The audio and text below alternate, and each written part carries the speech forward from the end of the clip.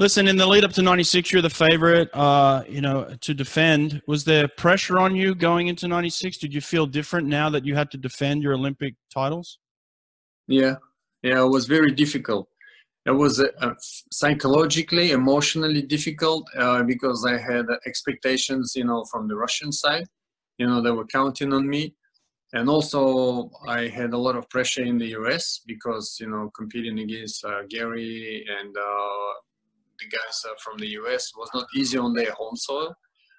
And prior to the games, we were somewhere in Colombia,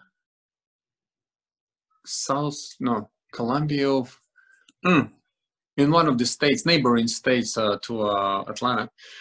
And we had an open training. And the spectators played very nasty games there. Oh man, that was not nice. But we managed. Oh yeah, like what? What would they do? I know, but I mean, I would step on the block, to do some sprinting, either technical sprinting or time sprinting, and they would yell out something like, "Oh, Gary Hall is the best" and stuff like that. I heard it, but I pretended that I didn't hear it or I didn't understand it.